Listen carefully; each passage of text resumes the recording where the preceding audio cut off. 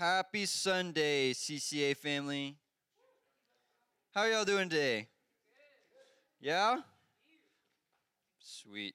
Man, don't y'all miss Pastor Kai and Annette? Man. Dude, I miss him. I miss him so much. Man. So my name is Drew, if you're new here. And I work for Chi Alpha as well, which stands for Christ's Ambassadors. And we love Jesus and we love college students. So that's what I do as my full-time job. It's awesome. I'm not the pastor of CCA.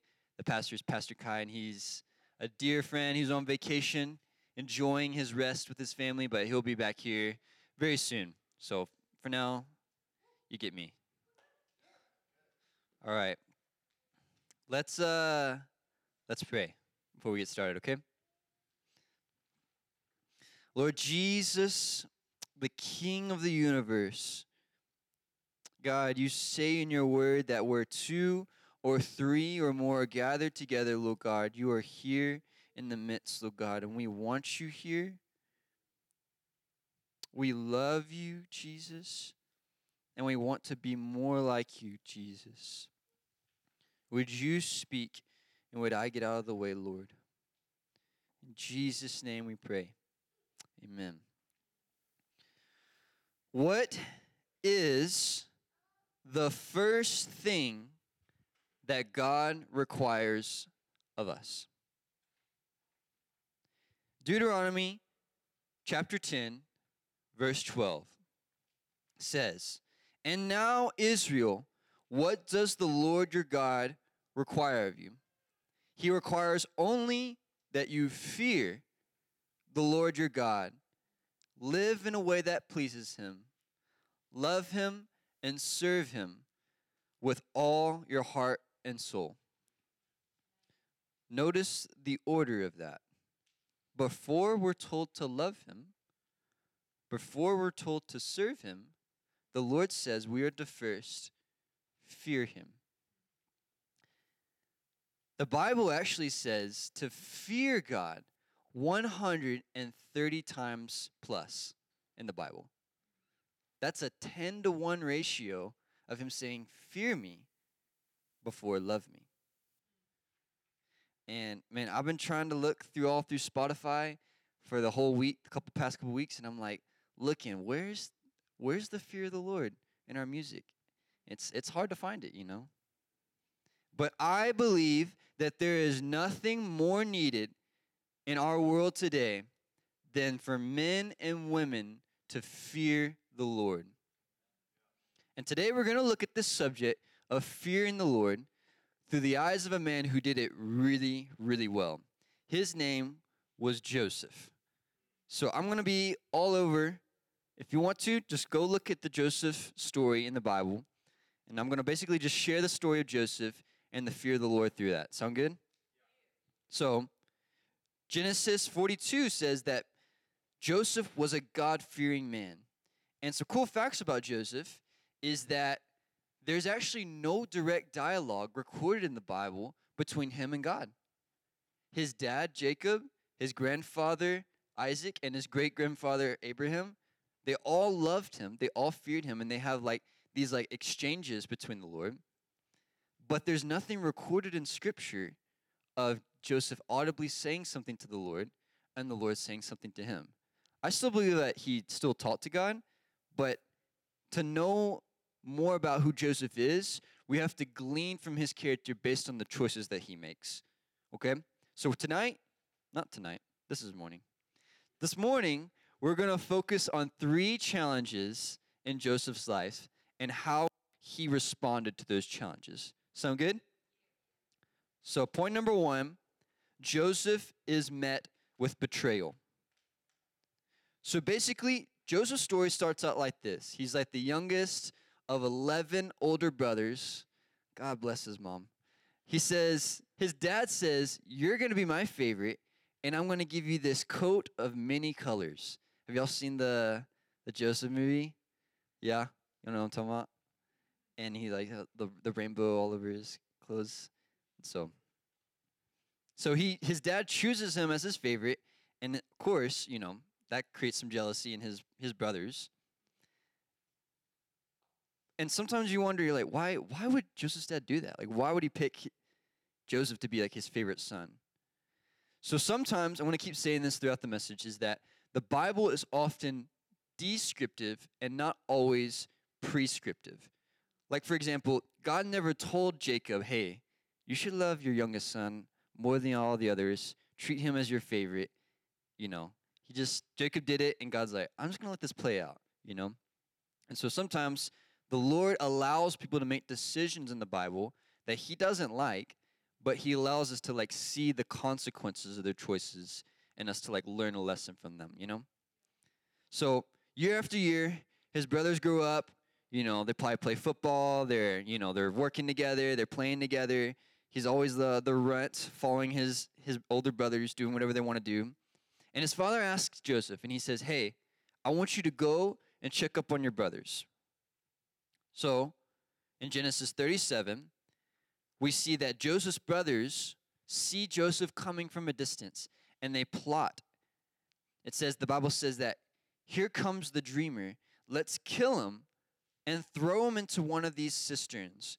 Then we can tell our father a wild animal has eaten him. Dang, that went 0 to 100 real quick, huh? Like, no one goes from like a slight jealousy towards their brother to wanting to kill him overnight, you know? Like something like that takes time, you know. That takes time to boil over for years to want to, want to kill your own family, you know. But praise God, one of his other brothers, Reuben, says, "Hey, that's not a good idea. Let's just put him in this little hole and let's see what happens, right?" And so Joseph comes, they beat him up, they tear off his cloak, they mock him, and they probably spit on him, they do all kinds of things, and they throw him in this hole. And then they start eating a meal. Like, that's weird. They start eating a meal, and then these Ishmaelite traders, the Bible says, they come from Egypt, and they're like, here's a time to make a little buck. And they sell their own brother into slavery. And not only did they sell him into slavery, but the Bible says that they sold him for 20 shekels. Like, Judas sold Jesus for 30. You know, that's like nothing, you know?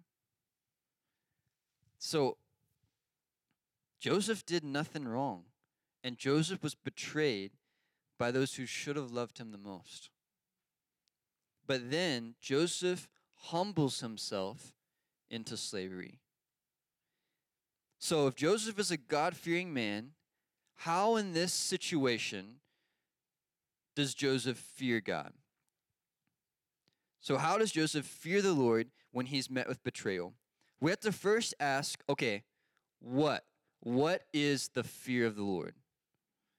And when I say that we're to fear the Lord, I believe that the fear of the Lord is not being afraid of God, okay? It's not living in this constant tension of like messing up. It's not even being scared of punishment of hell that leads us to doing a bunch of good things out of this sick obligation, you know? There's a wrong fear, and then there's a right fear. When we fear something, we fear it based on like the character or what we know or the appearance of something, right? So what are some things that we can like legitimately be afraid of? Snakes? Yes, I am terrified of snakes. I hate snakes. Okay, so this past week, actually, this is not my notes, but this past week, I was riding my bike downtown, and I didn't have a fear of the trams, you know, the little like downtown trams, but I have a newfound respect for them. I was riding through downtown, just finished up my bike ride, and I was just walking along, you know, riding along, and then I was like crossing over one of the little tram little, what do you call those things? Tracks. I was going over it, and then it just slipped right out. My hand like went out, and like I got scraped all over my leg and everything. It was nasty. And then I was like, but while I was doing that, like this car, I heard brakes go like around my head. So like I fell this way into the road, and I heard this like, and I was like, oh my gosh, thank you, Lord. I'm okay. I'm okay. So I'm not afraid of trams anymore, but I have a newfound respect for them. They're a little scary. The road's scary. So, wrong fear. Wrong fears that we can have is something so ugly, something ugly or monstrous, right? When I was 6, I loved Teletubbies, and there's this weird. If you know Teletubbies, there's like this weird little vacuum that has these like big googly eyes, and like I saw that, and I was like, man, this thing is scary. And so I woke up one morning and one night, and I was like, Dad, like Nunu's in my closet. And he's like, Nunu's not in your closet. But, being a good dad that he was, he comes in, he grabs a piece of, he grabs like a suitcase or whatever. And I'm like, Dad, you gotta throw him out. And I gotta see you throw him out. And so he's like, all right, fine. He grabs a little suitcase, opens the garage door, and he's just like, yeet. And just throws a suitcase into the driveway, and he's like, all right, Nunu's gone, nothing to be afraid of. And I'm like, praise God. But if you Google Nunu Teletubby, you'll see that's a little ugly little thing. Right? So something ugly we can be afraid of. Something so totally alien we can be afraid of. Something it doesn't quite compute with like what we know to be, something like so unknown, right? We could fear something with a known evil character, like any of those documentaries on Netflix, I'm not going to get into that. We can be afraid of something with a hostile attitude towards us, or someone that declares intent to harm you. But God, he's none of those things.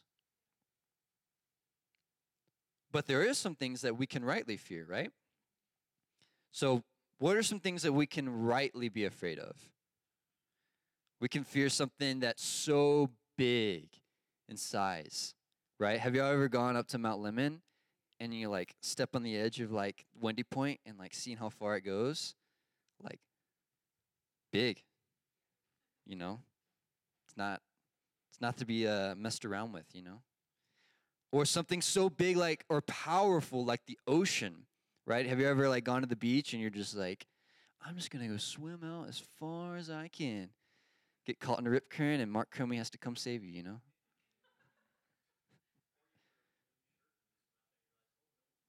That's not a good idea. No. So we can fear something so big, something so powerful, right? What else? We could be afraid of something so beautiful and awe-inspiring, right? Like the day I bought a ring and that thing burned a hole in my pocket. I was so afraid because my wife over there is just so beautiful. And I was just like, what if she says no? What if she says no? What else? We can be afraid of something so majestic, someone so important, right? Like imagine, I don't know who your people are. Like imagine for me, like Elon Musk walks through the door right there, right? The creator of Tesla. Imagine if he walks through the door there and he's like, "What's up?" There's like a little bit of, oh my gosh, Elon Musk is in the room. Or Ronaldo. Ronaldo walks up and he's like, "See, let's worship." What else? We can be afraid of something so pure or holy, right? You ever held a baby? It's so pure. You don't want to like just mess around. You might drop them. God is all of these things and so much more. He is not a monster. He is not alien, evil. He hasn't expressed a hostile attitude towards us, and he has no intent to harm us. The Bible says that he is not willing that any should perish, but that all should come to repentance. But he is huge. He's powerful. He's like the sun. He's beautiful. He's majestic, pure, and so much more. Wrong fear does not love God. It's scared of him and doesn't want to be close to him, like someone's scared to be around someone important, you know? But right fear leads us to perfect love, which casts out all fear. Another way to look at this is Exodus chapter 2020, right? You want a 2020 vision for our lives? Go to Exodus 2020. And it says, Moses answered them, saying, "Don't be afraid, for God has come in this way to test you, that his fear will keep you from sinning." Okay, whoa. Don't be afraid of God so that you can be afraid of God, so that you don't sin? What's going on here? For context, Moses is up on the mountain meeting with God. The Bible says that Moses even was a friend of God. But Israel is right now living in idolatry. They're making sacrifices to Baal. They're worshiping things that they know they shouldn't be. And that's the difference between having a spirit of fear versus the fear of the Lord. The spirit of fear comes from someone who has something to hide from God. Yet the fear of the Lord comes from someone who has nothing to hide from God. Moses, a friend of God, wants to be close to him, you know? Israel wants to have nothing to do with him. So how does someone get this spirit of fear? I think Pastor Kai preached an incredible message a couple weeks ago about killing idols, and I believe spirit of fear are hosted in idols. Right? If you idolize your family, you might be terrified of losing them. If we idolize our job, we might be terrified when we lose it. If we idolize our finances, we might be constantly checking our checking account to see if anything surprising popped up.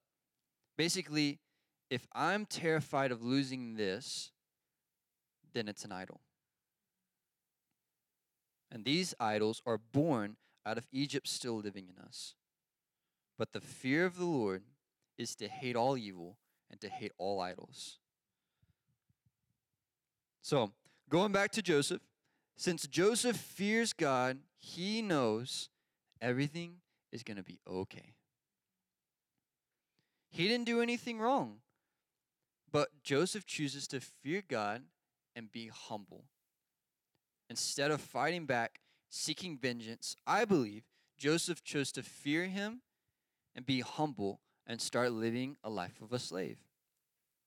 Now, when I say he was humble, humility doesn't negate the facts. His brothers did betray him. You know, humility is not being naive, and it's just like, man, that sucks, but, got to be humble, sit down. But if anyone has been betrayed by someone close, we know that betrayal hurts, it sucks. But this is the choice: pride versus humility. The two powerful responses to betrayal is, I'm going to bow up and I'm going to fight. They're not going to talk to me that way. They're not going to betray me that way. I'm going to fight. Or to run away. I'm never going to trust anyone again. I'm never going to be hurt again. I'm never going to be vulnerable again. But humility says, Jesus, this is how I feel. How do you feel about this? Jesus, will you help me to trust again? Humility is not thinking less of ourselves, but it's actually just thinking about ourselves less and thinking about God more. It focuses back onto Him, back to His character, back to His goodness. And the only way to true humility is to first fear God. Y'all with me? Y'all good? All right. Point number 2. Joseph is met with temptation. So the story goes on, and Joseph, He's a humble man and he's walking to Egypt as a slave. But in Genesis 39, the Bible says that the Lord was with Joseph. So he succeeded in everything he did as he served in the home of his Egyptian master. That's so cool. Isn't that crazy? The Lord was with Joseph as a slave. Even as a slave, Joseph humbly works the mundane jobs in Egypt as if he's working in the palaces of heaven. And because of this, the Lord decides to help him. So Potiphar, his master, Genesis 39, it says that he realized that the Lord was with Joseph and he succeeded in everything he did. And basically, he raised him up to be the head of all the other slaves. With Joseph there, he didn't worry about a single thing except what kind of food he was going to eat. That's the life, huh? You take care of this. I'm just going to get Whataburger. So, another theme in the Bible is that I've learned is we got to beware of the highest highs and the lowest lows in our life. If we're here and we're wanting to grow in Christian maturity, I've noticed in my life and I noticed in my friend's life that the most likely time the devil is going to attack you is when you're at your lowest or at your highest. And sometimes it's mostly at the highest. And so here Joseph has everything going for him. He's got a great job. He's got a great gig. He's respected. He's loved. He's cared for. He's making a new life in Egypt. Great time to sacrifice his convictions.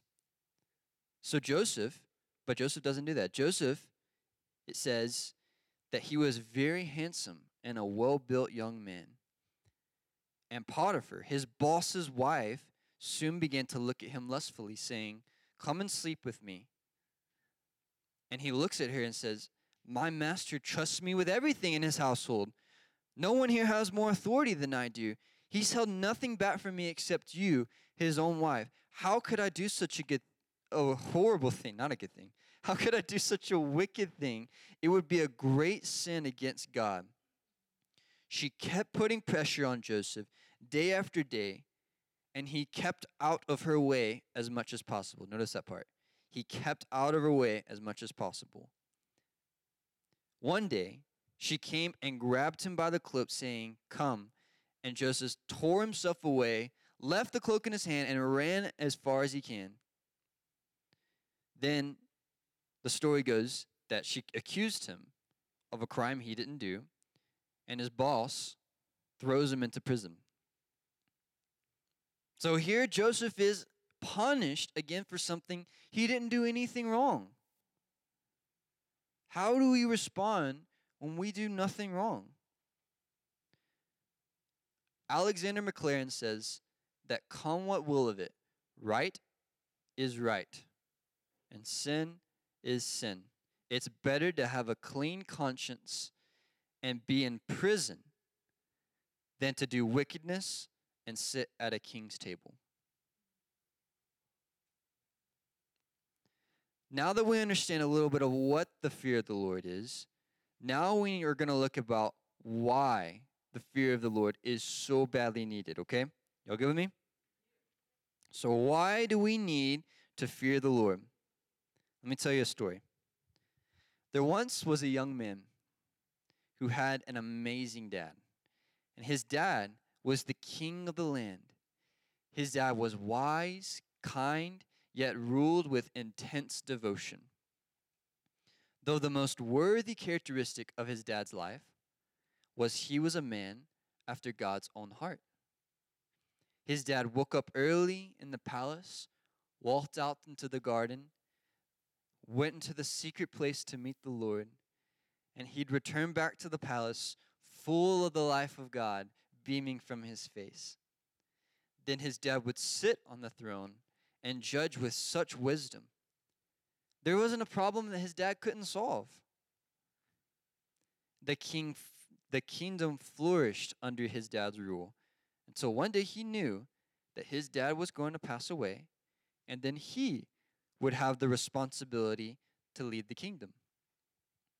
There were just 3 simple rules to obey when he was to become the next king. Rule number 1, do not go back to Egypt to buy horses. Rule number 2, do not take many wives. And rule number 3, do not accumulate large amounts of wealth. Pretty simple. But one grave day, the great king lies in his deathbed, and he calls for his son and tells them the secret to his rule. Remember the rules and revere the Lord your God. Then, with great tragedy, the great king passes, and the kingdom is now on the young man's shoulders. So the man follows his dad's example. He goes out in the morning, walks out the palace, into the garden, and after many times doing this, God meets the young man and asks him, "What is your wish? Ask for anything, and I'll give it to you." The young king thinks long and hard, and he says, "I remember how my father used to never have a lack of answers to my problems." And the young king says, "I wish for wisdom to lead these people well." The Lord then says, "This is yours, so long as you remember the rules and revere me, the true king." So Solomon ruled for many years. He wrote many proverbs beginning with, "The fear of the Lord is the beginning of wisdom." Yet as the story proves in Solomon's life, the fear of the Lord is an active choice, not a passive past tense. Solomon goes back to Egypt for the wrong reasons and buys horses. He marries 1, 2, then hundreds of women. He lastly gains such wealth unlike any other man in history. And because of this, he sadly leads Israel into an era of death, disease, idolatry, and eventually the downfall and captivity of the nation. At some point, Solomon realizes his mistake and he concludes Ecclesiastes with the same message: fear the Lord and obey his commands. So the story of Solomon is like so many other stories in the Bible of a man who starts well with every blessing and every opportunity before him, yet met with temptation. Solomon chose not to fear God and chose to do what was comfortable. The reason why the fear of the Lord is so important is honestly, there's no other way to truly love him. At some point, we've come to realize that he is so, so good, and I've done so much wrong to him. He is so much better than I thought he was, and I'm so much worse than I thought I was. We all at some point came to realize this, that we deserved separation from a holy God. But in that hopeless, terrified realization, we've looked to the cross, confessed that I was wrong, tasted the Lord's sweet forgiveness, became a new person with a new heart, and said, I never want to go back to that old way again. The cross. The cross is the answer. At the cross, do we go from being scared of God because we have something to hide, to them being terrified of ever being away from him. So, Joseph is met with temptation. He chooses to fear God and run. The Bible says in 2 Timothy to run. Run from anything that stimulates youthful lusts and pursue. Run and pursue. Both are active. To run away from sin and to pursue what? Righteous living, faithfulness, love, and peace. Also, enjoy the companionship of those who call on the Lord with pure hearts. Run and run. Jesus says, if anyone who even looks at a woman with lustful intent has committed adultery with her in his heart. So even if your good eye, causes you to sin, throw it away. And Joseph does. He runs. So how? How does Joseph resist this beautiful woman, probably? The Bible also says not only to run, but in Ephesians, the Bible says to carefully determine what pleases the Lord. So, like in the future, like he knows he's supposed to run, but in the future, preparing, how are we supposed to prepare? The Bible, again, is descriptive, and it's not always prescriptive. It doesn't have every answer to every situation specifically, you know? So the Bible, like Jesus, trusts us to carefully determine what to do. And we call this having convictions, right? What the Lord does is when we are born again and we repent from sin and we start following Him, that He gives us His Holy Spirit who convicts of sin and comforts us when we need to. And as we work with the Holy Spirit through Scripture in our lives, we begin to form these truths in our own hearts. We call them convictions. You notice how he says he kept out of her way as much as possible? Joseph did. He ran from the house. You know, God never told him to do that. You know, the Bible didn't say when, you meet this woman, run away, He started forming convictions in his heart of like, okay, next time I see this girl, I'm having nothing to do with her. And some of mine is just, I have convictions. You have convictions. If we don't, we need to keep growing our convictions, Like I have a conviction that I'm never going to reach out digitally to any other girl unless my wife knows about it. I have a conviction that I'm going to treat other women as I would my sisters. I can go down the list, but basically we all need to form some convictions in our life that are based on Scripture. Y'all with me? Okay. But at the heart of it, too, there's convictions that we form, but at the heart of it, in preparation, Joseph keeps himself pure by spending time with the purest God. That's prayer. When we spend time with the Lord and we pray, that fulfills that intimate lacking in our hearts, Prayer accomplishes what sin tries to counterfeit.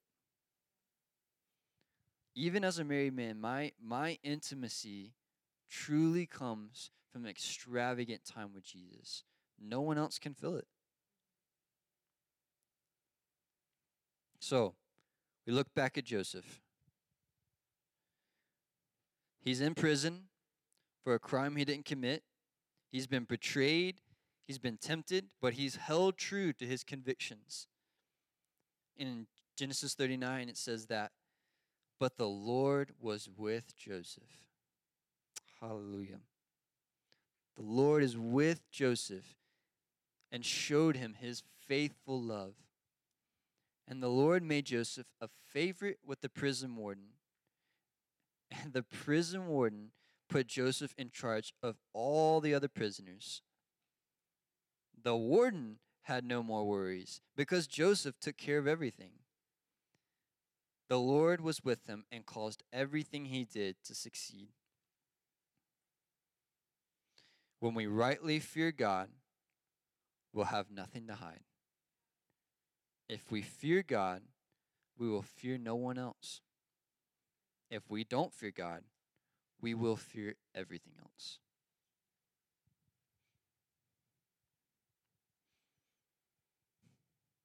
Okay, point number 3. Last thing that Joseph is met. Joseph is met with bitterness.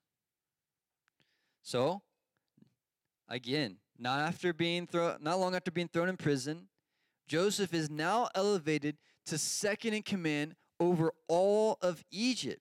He's the VP.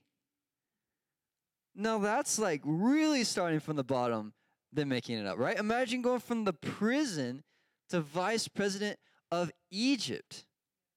That's crazy. And so Joseph is vice president of the whole nation of Egypt. And then there's this huge famine that comes, right? And basically, Pharaoh asked Joseph, "What should we do?" And Joseph's like, "We need to prepare for this famine that's going to come." And so he does, and Egypt becomes like basically this, this storehouse of grain. And so all the people in the land, they're coming because, it's dry, there's been no rain. I know we can't relate to the story, but there's no food. And so his brothers leave Canaan and they go to meet Joseph, right? And Joseph, he's married, he has kids now, he's commanding the whole nation. He's really got it good now. So when I was sharing that point about Joseph is met with betrayal, something may have came into your mind about a past time. Now I want you to imagine again that time that you were betrayed and you had no control or say in the matter. Now after several years, you're in control. And you have the last say in all the matter. What do you do?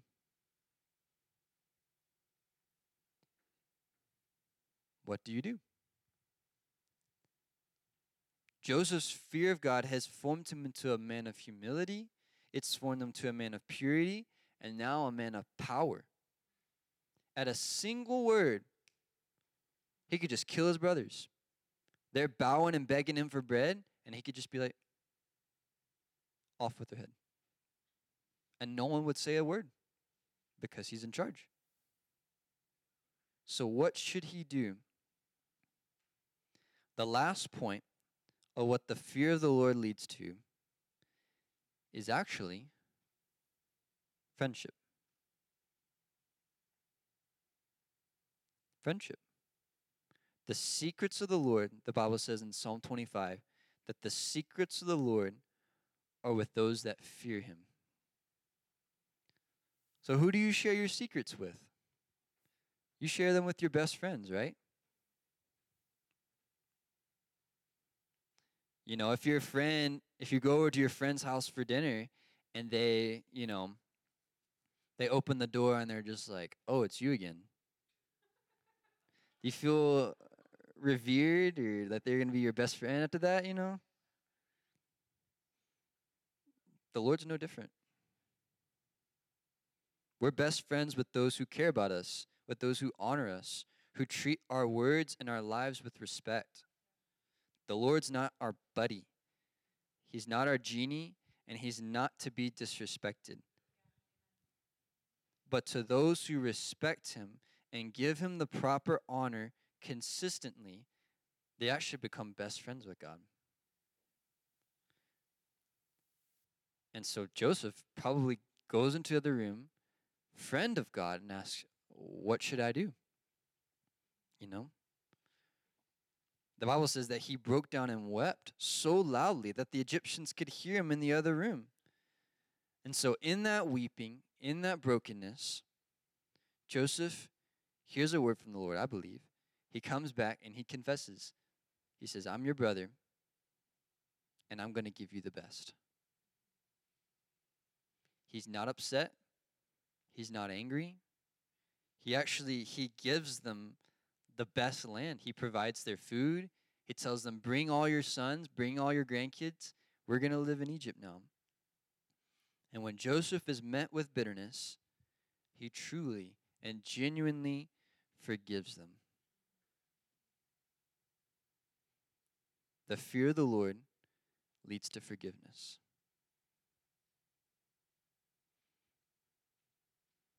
1 John 3 says, "Anyone who hates another brother or sister is really a murderer at heart. And you know that murderers don't have eternal life within them.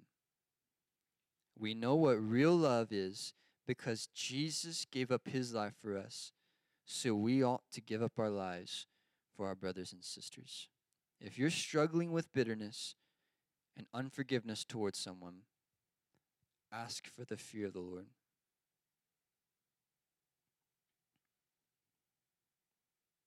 So Joseph, if you haven't picked up, is a symbol of Jesus. Jesus is betrayed for shekels of silver. Jesus is tempted. Jesus has opportunities to be bitter. He was mocked. He was beaten. He had plenty of reason to hold on to all of it. But Jesus was humble. He was holy. And he was a lowly man who was raised to save the nations. And he's alive. As we look to Joseph and his story, we also get to look at Jesus. And so, last part, I'm going to talk about how. How do we practically walk in the fear of the Lord? So if Luis, you want to come and you can close this out when I'm done.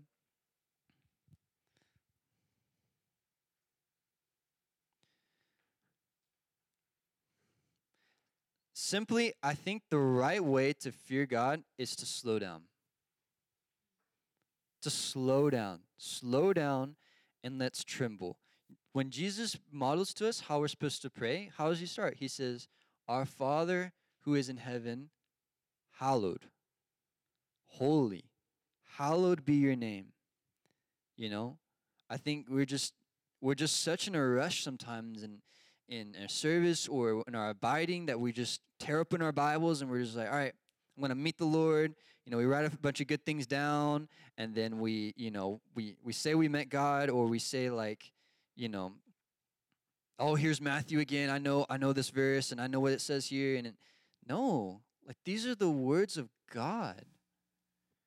You know, each morning when we meet with God, we should slow down and think, man, Jesus is right here in this room, and I'm about to read his words, you know?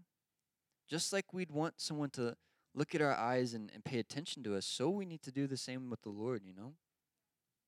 So what I want us to do is I want us to get out a notebook, and if you don't have something to write with, open up your notes app. And while Luis plays, I'm going to read one chunk of scripture. And what I want us to do is just write what you hear the Lord saying to you. And so at this point, it's the last part of the Bible. And John, Jesus' best friend, is meeting Jesus again. After decades of being away, and Jesus is up in heaven, this is the last book of the Bible. He's an old man, a best friend of Jesus. And he's about to meet his friend. And I want us to close our eyes and imagine Jesus.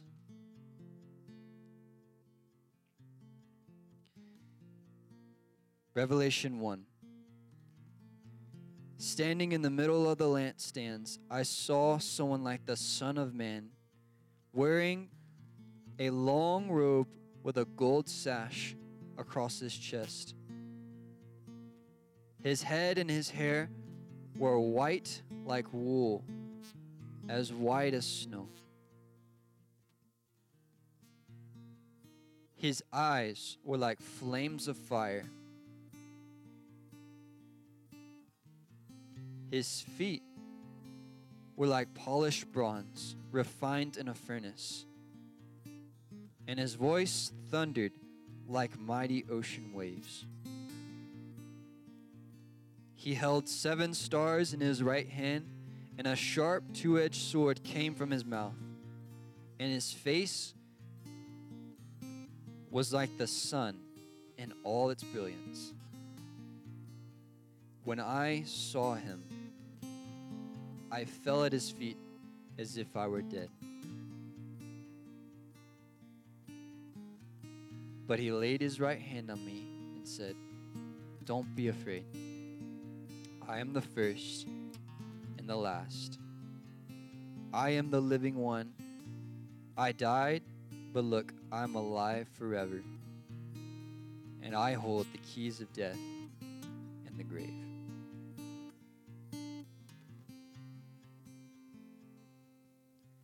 So what I want us to do is, while Luis leads us in a song, I want you to imagine that Jesus and just write, what would I do differently if that Jesus was in the room before I talked to my kids? Imagine if that Jesus is in the room before I read his words.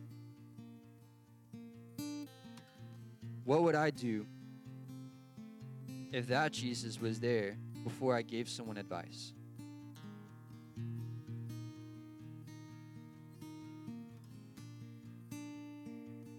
So we're going to reflect, we're going to write, and then we're going to pray.